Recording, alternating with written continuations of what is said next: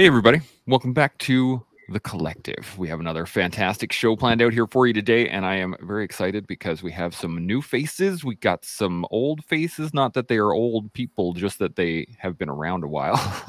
and I'm very excited. Nick, you haven't been here in a while. Tanya, we just had you. Anne's new. Aaron's new. I'm excited. This is going to be a good conversation. We've noted. While I am trying to develop my ability to do anything here, make sure that you like and subscribe, hit the notification bell, do all that good stuff. That way you get your email in the morning, all that stuff. Now, quick hitter here. None of us are doctors, pretty sure. Aaron and Nope. Nick. Okay, we're all, so none of us are doctors. Anything we do say is based off of our experience and all that good stuff. If you have any questions or comments, throw them up in the comment area here. We are able to put them up and engage them directly, just like this one. Doc C, you already have Tanya shaking her head, Chance. Yeah, I sure do. She beat me to the punch. And Sean too. Excellent. We are good to go now. I'm going to start with Aaron, and we'll go around the table and we'll get some intros, and then we'll dive into the conversation. So, Aaron, tell us who you are, where you come from, all that good stuff. Oh wait, I am a black belt in jiu-jitsu, and I've been a black belt since 2017. So yeah, and now I'm a mental performance consultant, and I also have ADHD. So I kind of put that in there, the whole neurodivergence thing. Also just finished my master's in sport and performance psychology. So I'm working towards my certified mental performance consultant certification from the Applied Association for Applied Sports Psychology. So yeah, that's what I do. And I want to help combat sport athletes. And I also have a nonprofit called Submit the Stigma, which seeks to normalize mental health in the world of jiu-jitsu and hopefully soon other combat sports. That's awesome. That's wicked. All right. Anne, give us a rundown. Who are you? Where you come from? All that good stuff. All right. Well, my name is Anne McEwen, and I live in pretty much the center of Canada in a little town called Fort Frances. I'm right on the Manitoba border and Minnesota border. I am a mother of 2 daughters, and I am a retired police officer. I had just finished my 30-year career with the Ontario Provincial Police June 30th, and just embarking now on my retirement plans. I plan to, just travel as much as I possibly can in the next 3 or 4 years. I will be coming out to the West Coast most of the time. I love skiing, downhill skiing, and love to be in the mountains, but I also enjoy the desert and beaches. Any sand, I love to be there. So anyway, that's who I am. As a police officer, I have taught firearms. I have done some use of force. I have been a patrol supervisor. I have managed youth engagement strategy in consultation with the government, the federal Canadian government, called Project Sunset, and it was an innovative strategy that built life skills and empowered youth through an experiential learning program that was proven to work and proven to change not only behavior, but personality. And so it was a $3.4 million project over 5 years with Public Safety Canada. And it was the first time ever in Canada that the police led such an initiative. So I have a little bit of a background with that. Yeah. All right. Well, we'll get into that shortly. Don't you worry. Nick, give us another rundown. I know we had one from you a while ago, but it's been a little while. So give us another rundown. Nick Strosser, former member of the Canadian Armed Forces. I did some time as a reservist with the Essex and Kent Scottish. I did a tour in 2006 to Kandahar, Afghanistan. Went to the Air Force in 2008 for a few years, came back to my reserve unit in 2011, and now I'm a full-time firefighter with the city of Windsor. I also own Corporate Life Apparel, which is kind of my side gig, hopefully my full-time gig one day, but I really enjoy what I do. I love my job, and I love what I do here in my garage. So life is good right now. Raj, awesome. And Tanya, you've been on lately, but let's give you a rundown anyway. Give us who are you, where you come from, all that good stuff again. I come from I don't know, parts unknown. I'm just from Western Canada, essentially, BC, Alberta, hybrid, and currently based in Montreal. I'm a purple belt at TriStar Gym, and I make art, I create, and I just hang out with amazing people. Awesome. That's a good way to do things. I like it. Just hanging out with amazing people. And Sean, you got any questions right off the bat before we dive into anything? No, I'm looking forward to this combo though. Sweet. Okay, so with those out of the way, I just want to hit this real quick. Doc C hits us back, says, love the connection between jiu-jitsu and mental health. Definitely under-researched. Yeah, I think it's probably one of the greatest helpers for myself and many people I know that are in jiu-jitsu that has really given us the ability to engage our own mental health through the mats. So 100%, we'll get into that as well. Now, the topic for today is, if I have it here, I don't think I read it in yet, but I will write it in a second, is engaging humans. Now, Anne, you wanted to, we were talking a little while ago, and this is one of the topics that you had brought up was, you know, engaging people where they are. But I think that there's a broader question there is, how do we engage people to begin with? How do you gauge how to engage people and all the developments within that as well? So the first, I guess, question I want to, maybe concept that I want to lay out is, how do you personally, what is your go-to engagement when you're dealing with another human being? And I'm going to put Anne, you on the fire first because it was your idea. So it's on you. Yeah, no problem. Well, I think one of the things that we can talk about is, and that's something that the collective is doing, is consistent messaging across different mediums or avenues or people, right? And not only the outwards communication, but also listening to people and finding out what their needs are. So when we were working with the youth, for example, we're dealing with youth that are at risk, and it can be all youth. It doesn't have to be anything that's culturally or socioeconomically specific, but we're dealing with across the board, finding out what people needed. And in order to get that information from them, it's important to be patient and to take the time to build the trust so that you can build the rapport, so that people will feel that they can be vulnerable. And isn't that what the collective is about? Like, you're talking about really difficult messages or conversations, allowing people to hear what you have to say from your perspective and your experiences. You're sharing with them what maybe the key topics are, whether it's mental health or well-being, but you're sharing with them and allowing them to absorb and to process. And so I'm going to start right there about, it's building relationships with people at a level where they feel like they are valued.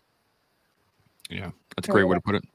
I'm going to put Nick. How about yourself? What's your standard, your go-to, or anything on what Anne just said?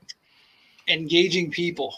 So I found recently, because I've been working on my own mental health, and I know we talked about it the last time I spoke with you and Sean, just about the things I was been doing, reading things, and I found over the past like 3 or 4 months, me being better in my head allows me to be better with other people, which makes sense. And I now listen. Like, when I'm talking to someone, I'm not a big small talk guy, like shooting the BS. That's cool, but I like having conversations with people, and I find that I'm able to converse with people, and I can be open with the problems I've dealt with and the things I'm dealing with a lot.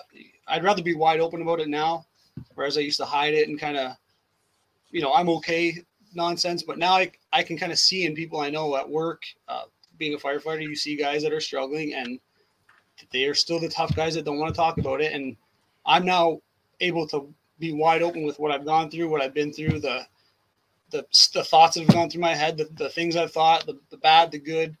And I just find that listening to them, and I don't allow guys to BS me either. Like, I know when someone's not okay, I'm going to say, tell me what are you going through, man? Like, or what's going on in your life right now? That don't sugarcoat it for me. You can tell me exactly what's going on, and I can understand it.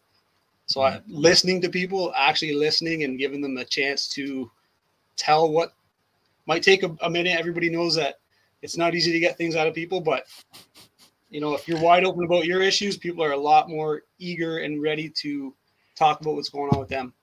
So I found lately me being better as a human is helping me maybe not help other people, but at least getting people to talk. Well, I can see in your positive messaging on Instagram, buddy, that you have made some changes for sure. I mean, just this year alone, I've seen your messaging change to, I don't want to say it's way better. I'm not saying that. I'm just saying that it's really positive focused, and what the work that you've done with yourself is playing out into the world, and that's obviously causing a positive ripple in your community. Thank you. 100%. Yeah. Let's go to Aaron. I've been watching you nod your head quite a bit, so let's jump here. What are your thoughts on this? It's funny because I actually spoke to a friend who is becoming a psychologist, and we talk about like how much head nodding is enough, but the things that I'm hearing. So, Anne, you talked about values and vulnerability, and vulnerability I kind of take from Brene Brown, in that vulnerability is courage. So to be able to say I'm not okay and then risk not having membership into that group, or someone seeing you as a different person, maybe less than, it can feel really, really hard, but it's also important to be authentic. So authenticity is my thing. I wrote this theory of authentic performance, and that's what I had to do to get out of my master's. And so I talked about values as well. So in the acceptance and commitment therapy, although in sports psychology, they like to say acceptance and commitment training, because therapy, the word, usually scares people.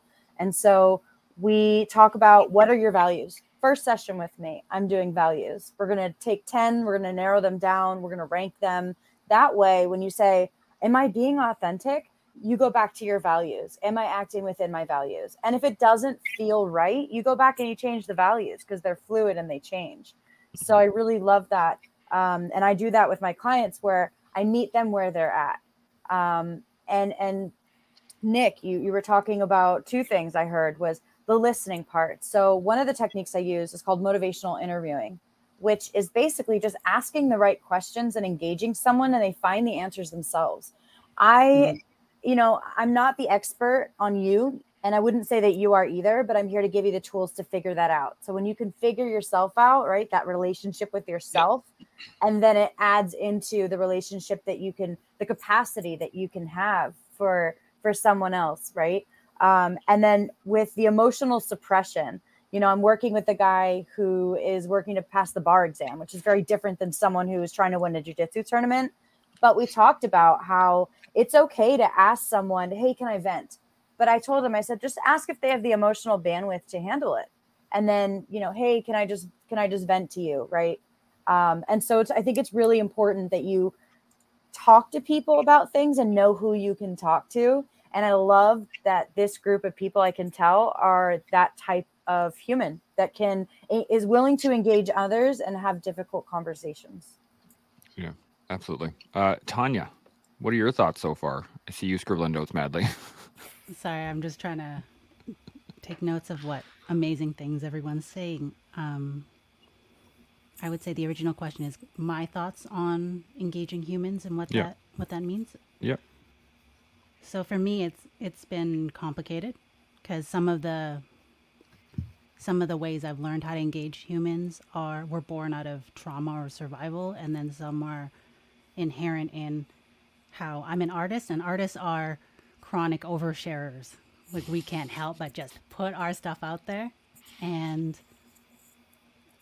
my journey has been using the skills I've learned, whether they come from less than stellar situations or, great situations, using those skills and learning when and where to use them, because that's, from what I gather, a mastery of something is discernment. So developing the compass as to who, like Aaron said, who is safe or willing or has the capacity to speak to about certain things, and also what things to keep for yourself until they are ready to be, I guess, shown. So developing the compass, and overall, whatever is in me, the artist, the what have you, has learned to engage with humans by just honestly sharing their humanity, because I'm a Chinese Canadian that grew up in a very small, predominantly white town, so I was never really quite in one group. And as a result, I used to feel very sad about that. And then I learned that it has allowed me to become a bridge. So I am able to connect others and just use my skills to communicate that shared humanity that we all have. And essentially that's how I engage with people. I like it. Sean, what are your thoughts so far? You're in my group, Tanya. I'd like to say this. So this obviously wasn't planned. I wasn't sure what we were going to be talking about today, but it just so happens that over the last 24 hours, I've written on this subject to some degree in respect to how to engage with humans. I did a post on it this morning, quite by coincidence, and it was about how right now I'm out at a jump camp out here on Vancouver Island, skydiving camp, and it's for veterans, first responders, and law enforcement who to some degree struggle with their mental health to small degree or great degrees. And it's a really fascinating group of people. They're my kind of people, obviously. I love on the veteran community. I understand them reasonably well. And what I did post this morning was it was a funny little moment with the Skyhawk. Skyhawk, being, for anyone out there who doesn't know, is the Canadian Armed Forces National Parachute Demonstration Team. I was on the team in 1989, so that's 34 years ago. And at that time, we did over 50 show sites all across North America. And that's all the way from little Tupelo, Manitoba, in the middle of nowhere for 100 people, all the way through to several 10,000s of people at massive air shows, largest air shows in the world kind of thing. And, it's lots of parachute performance stuff and smile and wave and sign autographs and shake hands and swap inane stories and talk about the weather, or, right down to someone's kid wants to be you, or someone's dad wants to say, my kid will never be like you. All of the conversations that you have to negotiate. And, you speak to thousands and thousands of people in a season. But this year, the Skyhawks jumped into the jump camp out here this year. And I walked over to one of the Skyhawks and I said, hey, I'd like to get a photo with you if you don't mind. And he looked at me and said, are you Sean Taylor? And I said, yeah, I am. What's going on? And the podcast. And so I guess, to some degree, I'm engaging with humans through this podcast, all as we all are. And I'm looking for ways to engage with people through the digital medium, and I'm looking for ways to engage with people in the three-dimensional space. I had the advantage of learning how to communicate with people. It's a skill that you have to develop over time. And I was obligated to in 1989 by talking to thousands of Canadians, from diplomats to dignitaries to town mayors to the guy who runs the car wash, all levels of society, all kinds of people. And if you aren't a person who's used to communicating with a pile of people, then how do you communicate? Well, today I was told how I'm communicating. And it is simply by demonstrating how to communicate. Just simply doing what we're doing right now. Every single day, we talk over here. We try to figure out ways to be open-minded and transparent and vulnerable and all of those things. Now, I'll get to my point.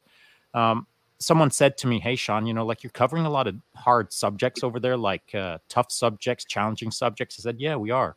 And this guy said to me, I really respect that, because a guy like you, as he categorized me as a tier 1 operator, a guy like you rarely ever does that kind of thing. And I said, well, that's why I'm doing it. And I think we all have that kind of responsibility, like it doesn't matter what my careers were in the past. I guess I represent a certain thing, but we all represent a certain thing. And within our community, there's people who, I'm not going to say look up to us, but they categorize us as a milestone or as a representation or as an avatar of how maybe they can do it better. So in engaging with humans as we are right now, today and yesterday, double down reinforced to me that what we're doing over here is working.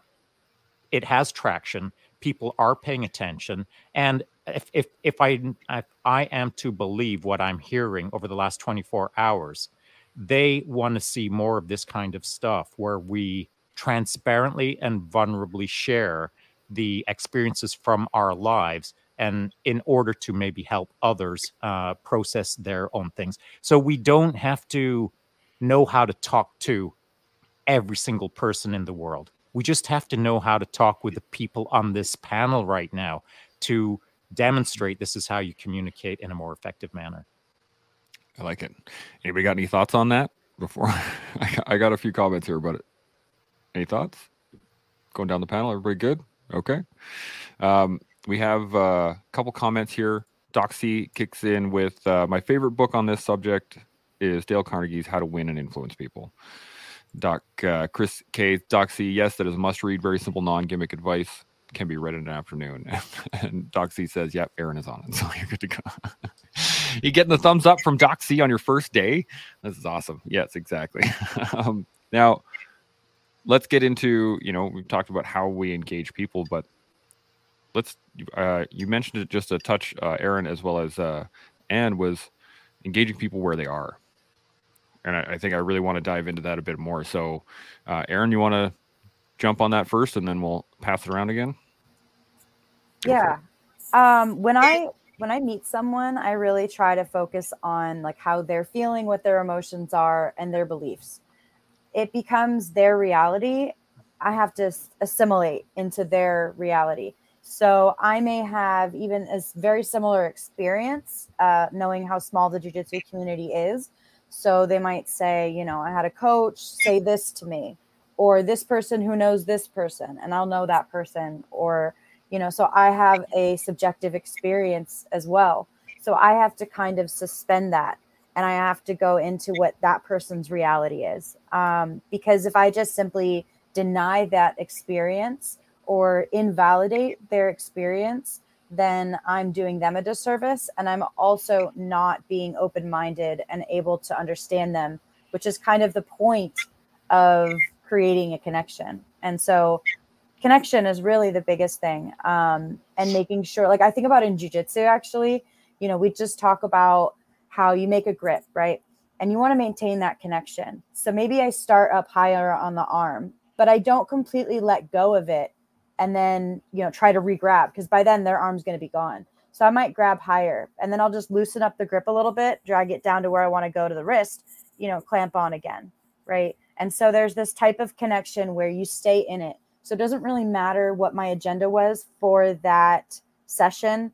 I'm usually talking, or even a conversation, really. I'm, ADHD, I'll just pick a topic and sort of just like connect the dots and go around, and you sort of just go in circles, and it's just a bunch of like, oh my God, that reminds me of this. And you just keep going. And so I try to keep it as organic as possible. So when I build a connection with someone, that's when they let me into their little world. And then I can sort of jumble in there and go, well, this ain't working and this ain't working. So let's replace it with this. But definitely connection. Yeah, I like that. Anne, what are your thoughts on that? I really like what Aaron is saying, and there's a couple of things that I hit on. Just to back up your point, when you talked about values, I instantly reflected back to when I was I was diagnosed with post-traumatic stress and anxiety, major depression. And I knew I needed to make a change in trajectory to look after myself and prioritize my health better than I was. And one of the things that both my psychologist and I invested in a personal trainer because I knew I needed to move my body. One of the things that my trainer asked me is list out your 5 values, top 5 values, list out your top 5 qualities. I'd never thought about that. In 52 years, I'd never thought about that before, but it suddenly made me reflect on it. My top value is health. My second value is family. And then my third is integrity, and it goes down the list. Well, it made me realize that I wasn't applying any of my energy or my efforts to my top values. And I needed to change my life and make decisions so that I would place value on those values and prioritize them accordingly. So, and I listened to Brené Brown as well. I resonated with a lot with what you said, and that was the question in my life that helped me change my direction towards a more health and feeling of well-being. To add to the connection piece, I think from the project that I worked on, the piece with connection was in recognizing that everybody comes to a place from their experiences and their background and, generationally how it's come and what assets they have in their life or resources they have in their life. Meeting people where they are, it's also, there has to be some sort of framework that defines how a group will behave in order to reach the common good. And in the project, we called it the full value commitment. So it was be here physically, mentally, spiritually, emotionally, here today, not 5 minutes ago, not 5 minutes from now. Care for self and others. It was speak your truth, setting goals, and then letting go and moving on. And so I'm going to give you guys at the collective a shout out on this, because when you talk about being here mentally, being present mentally, you guys have a no swear rule. It's a guideline for communication. It's a guideline for interaction, but it really causes somebody to be present in the moment and to regulate their emotion in order to express what they have to say, their thoughts and opinions, in a way that it's just opinions based on their experience. So being here in the moment is something that we taught the children to be. And then when we care for self and others, I believe Tanya was talking about sharing, right? Picking who you share with. And I hear this a lot from other folks that have experienced post-traumatic or stress injury or a brain injury. Sometimes when you're talking to people, it's not that you're sharing it. You end up having to explain yourself. You feel justifying. You have to justify why you're doing what you're doing. So one of the things in building connection with people is just allowing them to express it without any expectation or judgment, because that's when tension comes into, it puts a wedge in between the ability to create that connection with people. So, and I have had to learn that myself. My circle has shrunk. I have purged a lot of people that I no longer share things with. And it's not because I don't necessarily trust them. It's just the fact that you have to, Brene Brown, you have to earn the right to hear my story. And it takes a lot of courage for somebody to share. So if somebody is in that point where they're sharing, I think I posted this on the story that Seb shared the other day. I believe it's the Shadow Project. I can't remember the name, but Shadow and Light. Thank you. It's a complete honor for me to receive his story if he's going to have that level of courage to share it. And so I have to hold that from a place of honor. Mm-hmm. So, and the last thing I'll hit on very quickly is when we do things and we fail, we don't meet that level of success. It's important that we are in a community that cares, that has compassion, that we have that connection built, that we feel that we are able to fail, able to reflect, able to learn from it. And then we practice letting go and moving on. Mm-hmm. We don't hold on to that anger, that frustration, those negative energies. That's what I feel this community is allowing us to do. And we learn from other people on how they've done it. And then we can maybe put it into practice with our own life, or just know that it's okay. We just keep trying, stay in the fight, keep going. Do you know what I mean? Anyway. Absolutely. Yep. You're reiterating kind of our entire mission statement as a whole. So it's awesome. Thank you. And saying it better than we do. 100% saying it better than we did. Tanya, how about yourself? What are your thoughts? For me, engaging with people has just genuinely come from a place of curiosity part of being an artist is I kind of steal stories in a sense. I have to go and experience the world and just listen to as many people as I can, experience as many things as I can, and in order to build my library. And so I've done that for most of my life. Again, many of it was born out of survival, but you use those skills to further yourself. And I have found that just that process has made me more skilled in engaging with others because I have had such a breadth of life experiences. I'm not quite up to the career count as Sean, but I'm getting up there. And in terms of life experiences, that as well. And that allows me to, at most, guess at what others are experiencing, but usually, more importantly, is I listen. I listen without judgment, and that seems to be something I've always been able to do. Honestly, probably it's because I have screwed up enough times where I can't judge anybody because I did that and 10 times worse and 5 times over. So there is that. And more importantly, I have found that by engaging with others, I learn a lot about myself. There are people who embody values that I hope to have, like Seb and his ability to remain open-hearted. And then you meet others who, the most diplomatic way of saying is, you do you, I'm going to go my own way. And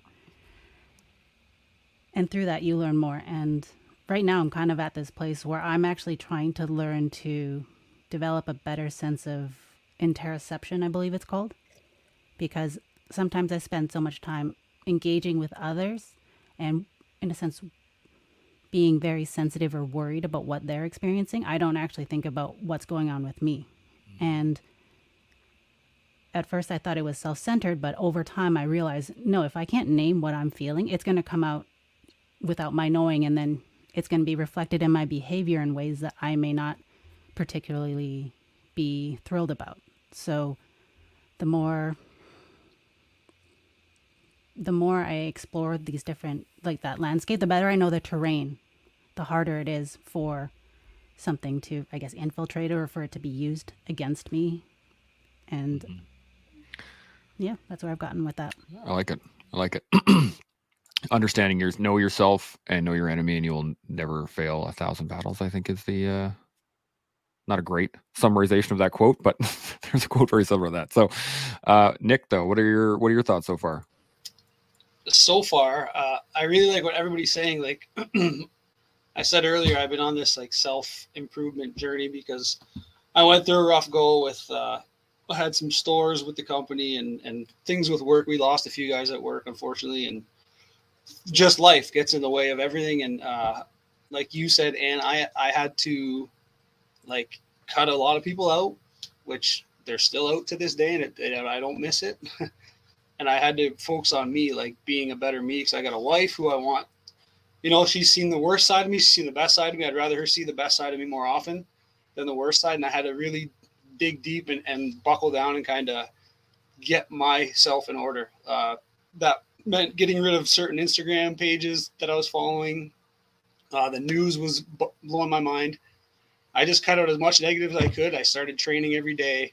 I wake up, I run. I don't do jiu-jitsu yet, but I take care of myself physically and mentally. Can you remove his window from the screen, please? Yeah, exactly. You don't get I have tried it. I did do it back in Borden. Anyway, yeah, and then what Tanya was saying as well, like you have to know yourself. Like if I don't know what's going on with me, I'm not going to be any use to anybody else. And even my wife found out, like over the past 6-7 months, she notices I'm a lot lighter to be around. I'm a lot easier to be around. And when I do engage with other people, I want to hear what's going on, and I'm not trying to fix anybody, but if I can at least listen to you, and if I can relate to your story and your problem, I can give you, I can tell you what happened with me and how I dug myself out of it.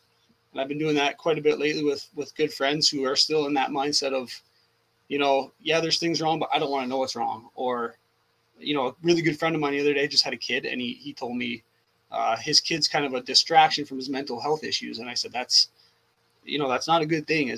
Yes, your kid will help you out for a little bit, but you have to, if you don't love you, you are not going to be able to give the proper love to that kid or your wife or anybody else. And I can see it. Like, him and I grew up together, we're best friends, and I can see he's a totally different human being than he was. And I see it far too often now. And like I said, I'm not trying to be some savior or help anybody, but if I can talk to people and they can hear my story and say, holy, he got himself out of this, I can do the same thing. So that's kind of where I'm at right now. Like, if I can help anybody do anything, dig themselves out of a bad thing, I'd rather talk to them about it than have them do something silly. Yeah, absolutely. Sean, you got any thoughts? Well, Nick, you said something interesting, that you are not trying to save anyone, but I think we all should be to some degree. Now, that doesn't mean it's got to be your full-time job. It's not my full-time job. I'm not trying to be whatever savior means. I don't know. But to the point, this morning, I spent 3 hours talking with a number of different veterans at the drop zone. And the predominant topic was from group to group to group was a very similar theme. And it was, oh man, like if we would have just known that he was going to kill himself, etc.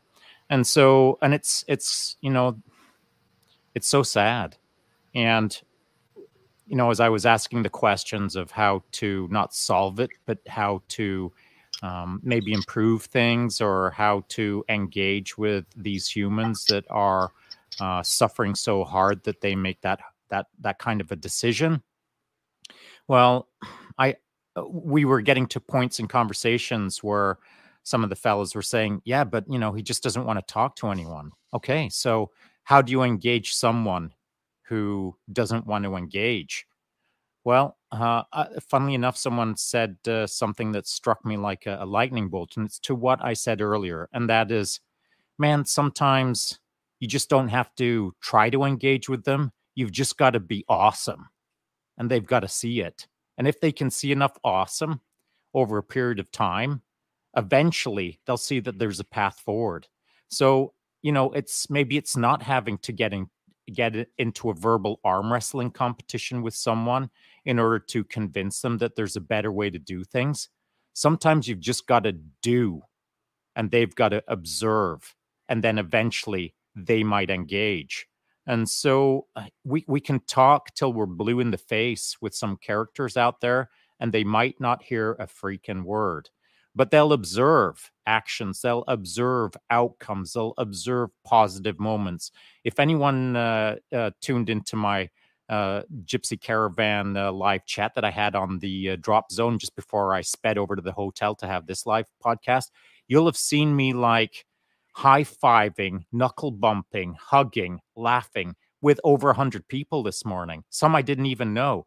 But you set that vibe, you get it going, and everyone wants to get in on the action. Everyone gets a little more upbeat. All the boats float just a little higher if you can float into that place with a good, positive vibe. So it's maybe not so much overtly engaging with humans. You can engage with humans just by simply being a freaking ass kicker, a rock star, being awesome, doing your best, and hopefully someone will pick up on that vibe. Yeah. One of the greatest lines that I've ever had in regards to this is, waste no more time arguing what a good man should be. Be one. Yeah. And I think that it applies to communicating, applies to engaging. It applies itself to basically everything. If you're worried about it, just start doing it. And I think that's something to take us on the next realm of this conversation. How do you do that? How do you not only engage somebody that doesn't want to be engaged, but how do you engage yourself to the point that you can then be that example? Go Tanya, go ahead. What do you got? Yeah, if I may. Well, to add on to the previous topic, I'm not particularly religious, but I believe it's a quote by St. Francis of Assisi where he says, "Spread the word of God everywhere you go. When necessary, use words." So it's just by simply embodying the ideals. I like it. That can provide a model. And in other instances, there's no one silver bullet. Well, there's no just one way to fix, or so to speak, fix people. But engaging can just simply being there. I think above all, people, another quote, whole world just needs a good listening to. Is just to genuinely sit there in silence. Sometimes you just gotta be in the suck with that person, and the awareness that there's someone there with them. No judgment, no prescriptions in that moment.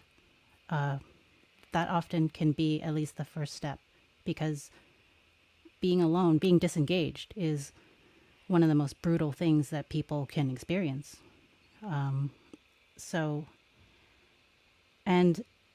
That's when you don't want to engage, or when others don't want to engage with you.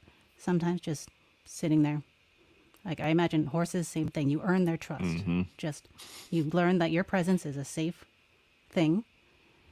And that can also be applied to yourself, because right now in my journey is I am doing a lot of inner child work, and it is honestly learning to trust. My inner child is learning to trust my adult self. So in terms of my emotional well-being, these things, there's a character I call the soccer mom that just drags you from place to place without actually letting you sit in these emotions and be with them. And if you don't sit and be with them, that little kid's going to run off, grab a pint of ice cream, steal it, and just eat it. And it's going to find a way to get their needs met.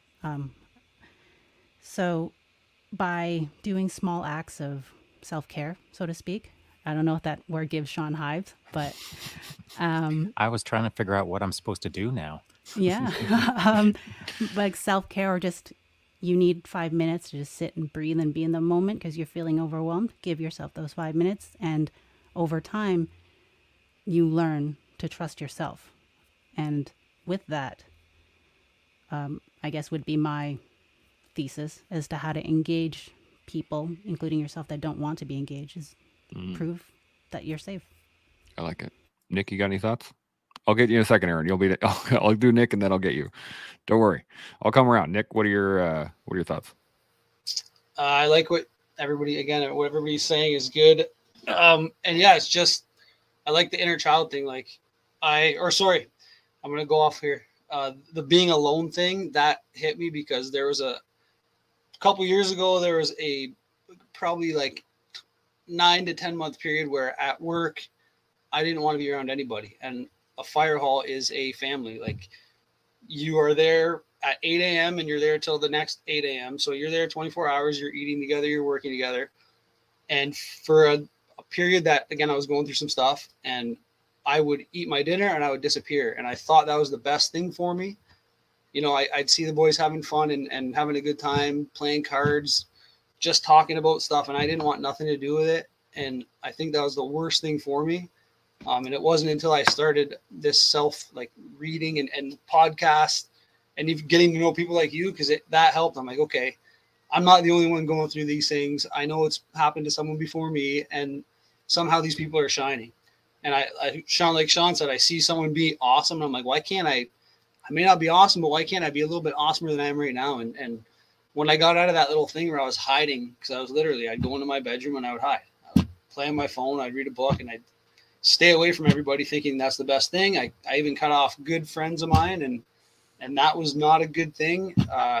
It's just been the past less than a year, I started really re-engaging with people that I want to re-engage with, but under my own values, rather than going out getting drunk every weekend, which was my old thing, my old standard. That's not me anymore. So the people I hang out with have to get used to the Nick that doesn't go out and booze all night, that likes to do things that are interesting and engaging. I'd rather be with people, and I would love to be at this skydive thing you're talking about, Sean, if I lived a little closer, but stuff like that I love. I like getting together with like-minded people.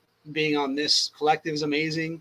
I don't know any of you personally. I kind of do a couple of you, but it's great to get on with people who think like I'm thinking. Yeah. There needs to be more of it, and I hope we can spread it far and wide, because there's way too many people out there sitting in their rooms or sitting in their houses thinking that this is it. There's no better than this, because I was that guy sitting at home thinking this is my baseline happiness. This sucks. I don't want to live like this forever. And that's, unfortunately, I thought that was it. I thought that was the best I could do. So just live with it, man. But now I know seeing rock stars, I'd love to be a rock star one day. I'd love for people to look and say, okay, if this guy did it, I'm going to do it. Absolutely. So I love it. Erin, what are your thoughts? You're chomping at the bit here. I can see you. So I'm finding that I have something in common with like every single person here, which is just really weird. But I'm going to try to like sum it all together because I have so much that I want to like touch on. But so on a less happier note, so when I started Submit the Stigma, I had already been dealing with mental health issues. So I was figuring out my life while I was doing jiu-jitsu. So I didn't get my ADHD diagnosis till I was 22. And so that was sort of like, you know, jiu-jitsu is therapeutic. It's not therapy. So I went to therapy and I figured that out. I got some diagnoses and whatnot.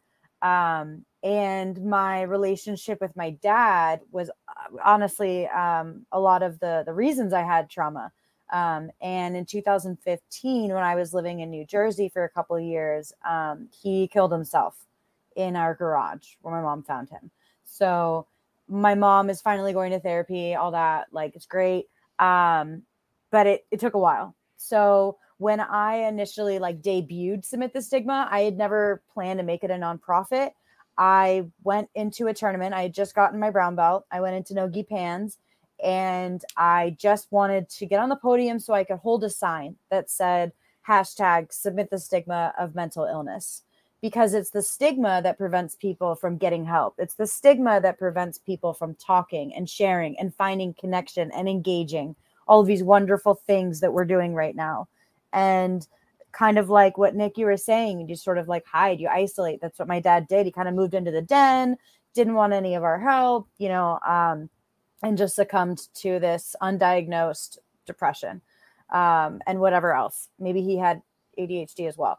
So that idea of me being like, look, I could be a champion, you know, well, it was really hard because I actually lost the final. And while I was like scribbling this sign, they did the podium without me. So then I had to do the absolute. And then I was in third place by default because I lost my first match. But I was like, all right, whatever, we're going to do this anyway. So the Nogi Worlds, I ended up winning. And it was so awesome to be able to stand on that and go, I'm mentally ill and I'm still a world champion. That was probably one of my biggest awesome things that I was able to do. And it really kickstarted it. And that was 2016. So I've obviously, you know, become someone that is synonymous with jiu-jitsu and mental health. But then I realized that it wasn't necessarily the aspect of mental issues that I wanted to work with because it's heavy. But I realized that I had the opportunity to use my experiences coupled with, you know, science, evidence-based research and bring that about to help other people deal with it. And there's a collective trauma that happens when someone is an elite competitor in jiu-jitsu because it's not a regulated sport. There is no governing body. No, you know, our main, you know, promotion is a for-profit company. And although we use their standards, it's still, that's what it is. So there's no one to report things to. There's no one to go to. There's no even like real coaching certificate that you need. You just need to be a black belt. And so there's that, you know, that culture, and how can jiu-jitsu be so good for mental health, but also so harsh sometimes if you're trying to be elite. So that's kind of like where I was at. And, you know, Sean, you really bring up a lot about how to help someone who doesn't want to be helped. It can be really difficult, but you're right. Just showing people, because so many people came out of the woodwork and were like, I struggle with this too. And I, you know, started the conversation, which is why there's a hashtag in the beginning. And one of the things that I kind of think about in terms of like my theories that I work with is Albert Bandura's social modeling. He, you know, in 1970s, he wrote about how people will feel the way they feel about themselves in society based on their interactions with others. So verbal persuasion can help you feel better about things like validating, but by just simply doing it and showing it, being like, look, I struggle, but I also do cool stuff. So that's kind of like, I want to be tough and I want to do all the cool stuff, but I also want to be transparent and vulnerable and show that like there is no one kind of without the other. Mm-hmm. Absolutely. Anne, you got any thoughts? Yeah, I love this conversation. How to engage with someone who doesn't want to engage. So in working with this project, there was two things that I come to understand. There's outputs and outcomes. So outputs, just to put on in simple terms, is how many presentations you might do in a day, how many podcasts you might do in a day, how many connections with people or meetings you go to. That's outcome, or sorry, that's output. That's output. Outcome is a behavior change. It is something that comes as a result of consistent hours of connection with people. So with the project, we were dealing with youth that were being suspended from school, that were constantly having negative behaviors, that were getting in trouble with the law, that were dealing with substance misuse, that had emotional regulation challenges.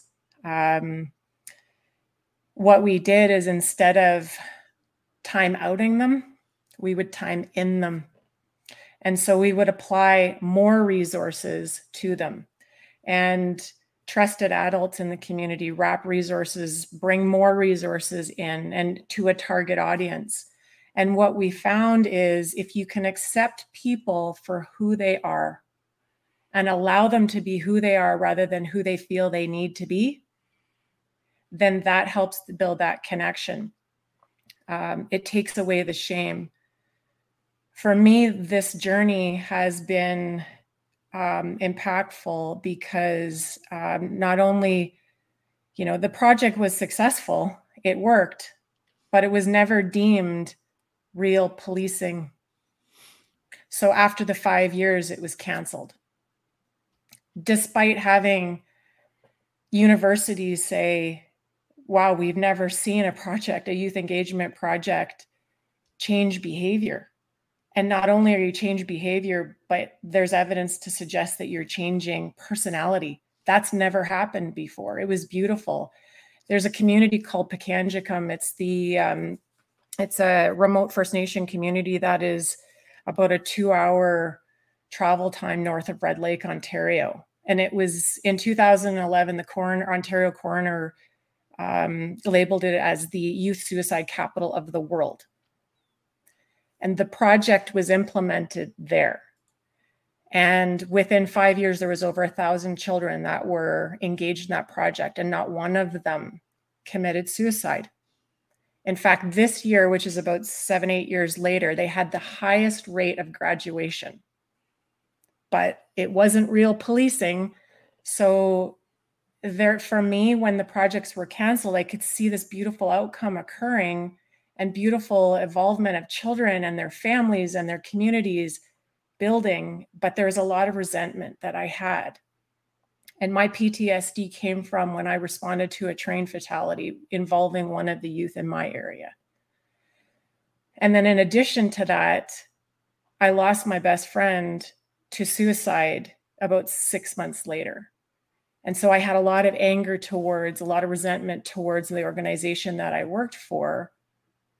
And I had to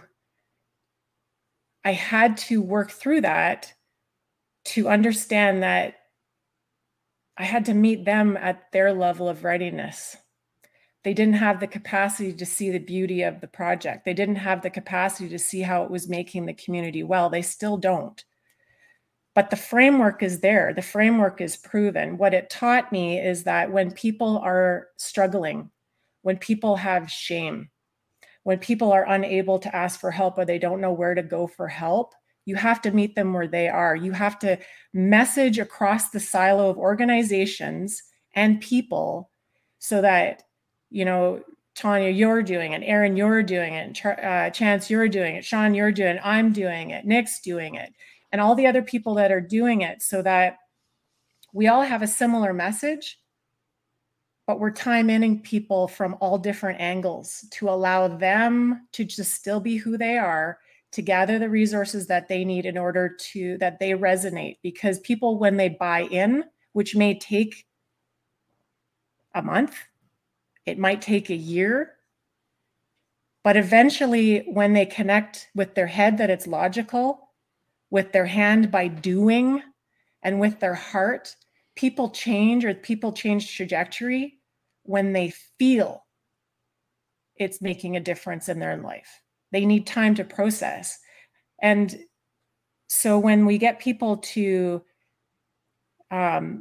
participate with us, we got to model that behavior. We have to lead in that behavior. I think it was Tanya maybe that said it, or Aaron that said it, but if you practice what you preach, if you will, and you make a promise to yourself to commit to your own well-being, you will send that energy out to other people and they will feel it. And that's what's happening. And interestingly enough, Tanya, I wanted to say to you, it wasn't the experiential learning that made people buy in this project. It wasn't the classroom activities. It wasn't the family activities. It wasn't the after-school activities. It wasn't the weekend activities. The one section of this project that helped people buy in the most, and we got the statistics to climb, was music, arts, and culture. That was the one. And I was like, what? I was thinking, well, we're going rock climbing and we're going canoeing and we're building up on these levels of connection with the kids, but it was music, arts, and culture. That's what resonated with people. They did the art. They participated in culture, which helped them to like build their identity that they felt that they didn't have or they lost. They were able to express themselves. We've all done the expressing with the dancing. We're all out there expressing ourselves and walking a walk, but that's not my gig. That would be Tanya's gig. So Tanya's coming in to do the arts, music, arts, and culture. If I identify as what the need of the youth are, I'm the police officer. You think my power is crime prevention? Mm-mm. My power is to pull in the resource to apply to the audience so that they will have the connection to buy in. And that's what we're all doing here. That's the power of the collective. And I see the framework that you guys are doing, and it's very similar to the project. We're crossing the silo because it's not one individual or organization that is their responsibility. It's everybody's responsibility. Anne's going to be our new promoter for the next little while. Hell yeah. She's I happen to be retired. I can cross the country or the North America in my travels. I'll speak the word. There you go. Sean, you got any thoughts? Yeah, I don't know if I don't know if my thought is well thought out, but I'm going to throw this out as I was listening. It's a bummer that project got canceled after 5 years, but I think that maybe the reason it got canceled is because it was mistitled. Because if it hadn't have been run under whatever title it was run under, policing or whatever, it might have worked. But because it didn't fall into the conventional labeling of policing, then it has to get shut down because this ain't policing. Yep. But if it had been called something else, it would have worked maybe because of the title. And so, funnily enough, over here, we all have our own little titles, but we're not institutions. Yeah.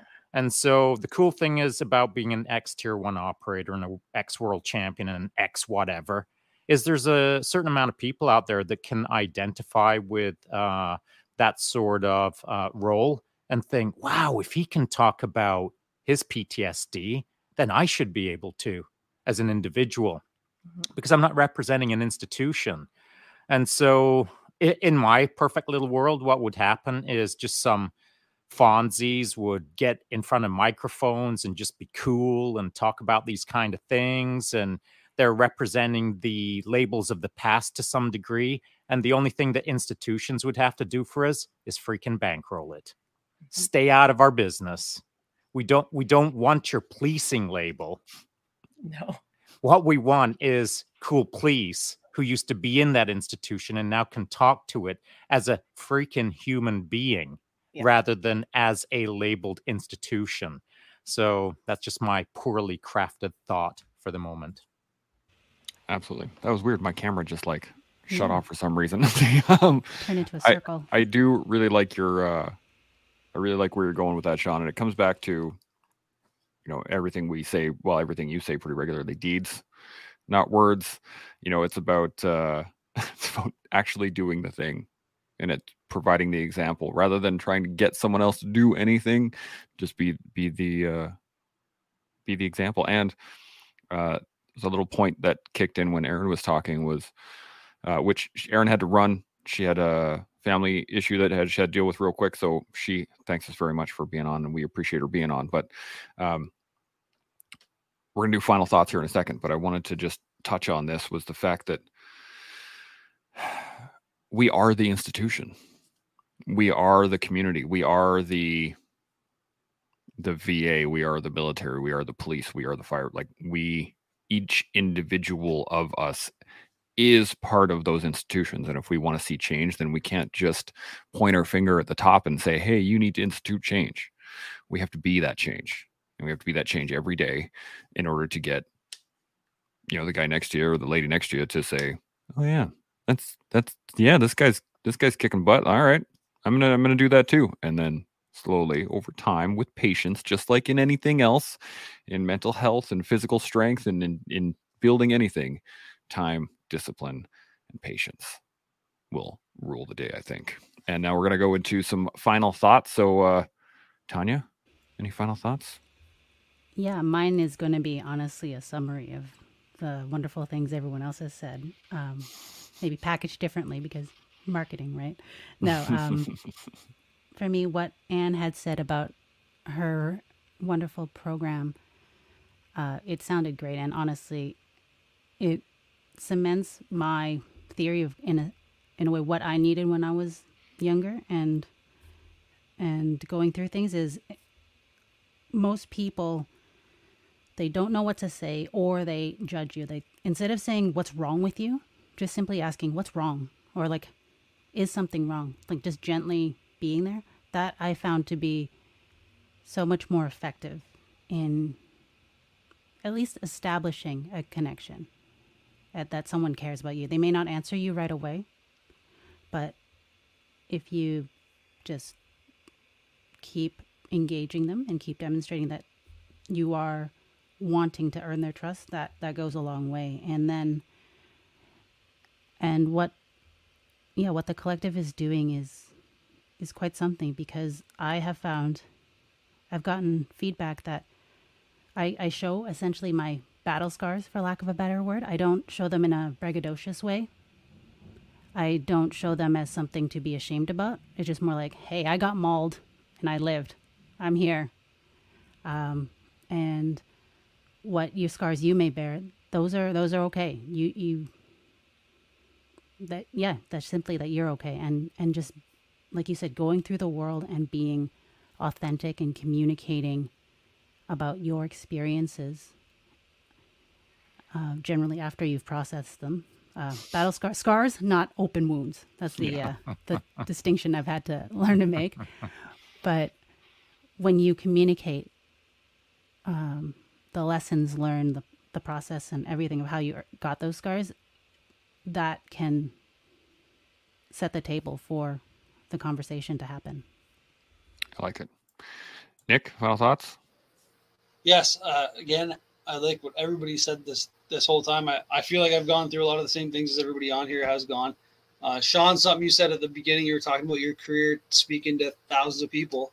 I have always, I don't know if I was born with it or if I just got it from my parents, but I've always kind of been able to be a chameleon within different groups, right?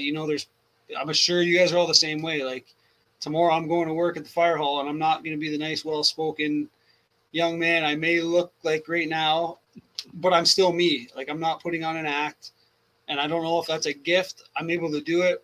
Again, with my veteran buddies, there's a different vibe to a group of veterans when you're just shooting the breeze on your own, right? Not on camera.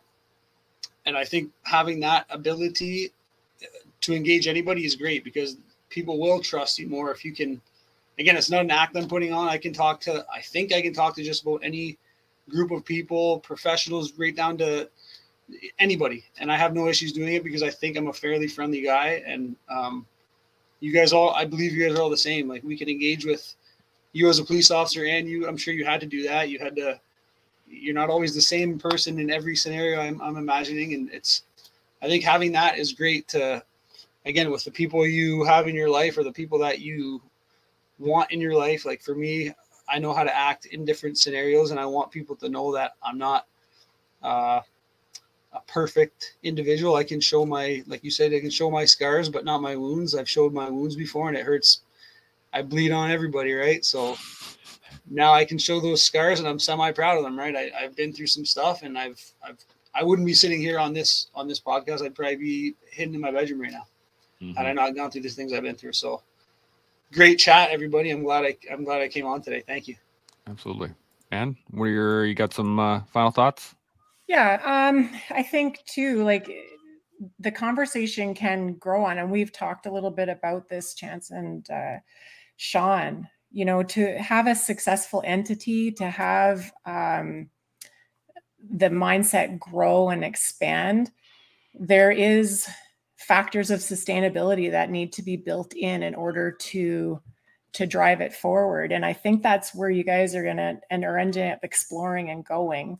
I had shared that there's another sergeant that was managing a second project in Pikangikum, and he actually went back to school and is finishing his master's in community development. You know, and if you think about it, can be a municipality, any sort of community. It can be, the collective can be a community, but there needs to be factors of sustainability built in order. You can do things well and things can work, but how do you grow on it, and how do you expand it to make it even more successful, even when the drivers leave, even when the ones that have passion or that started it leave. So that might be a future conversation to have. I think what this whole journey has taught me, and there was a lot of resentment towards my organization. However, the growth came from, or the acceptance came from,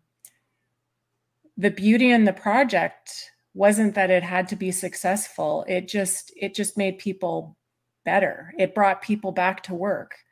It was something that, you know, police officers could come back to, that they could feel safe, that they could just be themselves, that they could actively participate in something that gave them joy and gratitude. And it allowed them to not just be police officer person. They were themselves giving to their community. That was a joy that I saw, and I'm so grateful for it. For myself, just understand that full value commitment, it made me just be a better person for me. It allowed me to enter into a growth mindset where I was more fixed before, and that evolved into, I became a better parent. I became a better daughter. I became a better sister. I became a better friend. I was more present. But for my recovery, the forgiveness piece, when I invested in myself, and I built in my fitness and my nutrition and my emotional regulation by going to my psychologist and just more into a positive mindset. It allowed me to forgive others because I accepted where they were in their own journey or what their capacity was. And that allowed me to let go and move on, which I needed to do because I was sitting in a place of anger and frustration, and that was landing in my body, and it was starting to make my body really sick. And so that's, even though there's a lot of crap that happened, I learned from it and I was able to grow, and I'm great. At the end of the day, I'm grateful. Yeah. And I'm going to just sneak in a little sneak in a little bit. Okay. And then we got to shut her down because we're already 9 minutes over, but yeah, go ahead. But one thing to possibly consider is, although that project didn't end the way you wanted it to, and it set a precedent. I mean, it showed that it was possible. It's that 4-minute mile thing.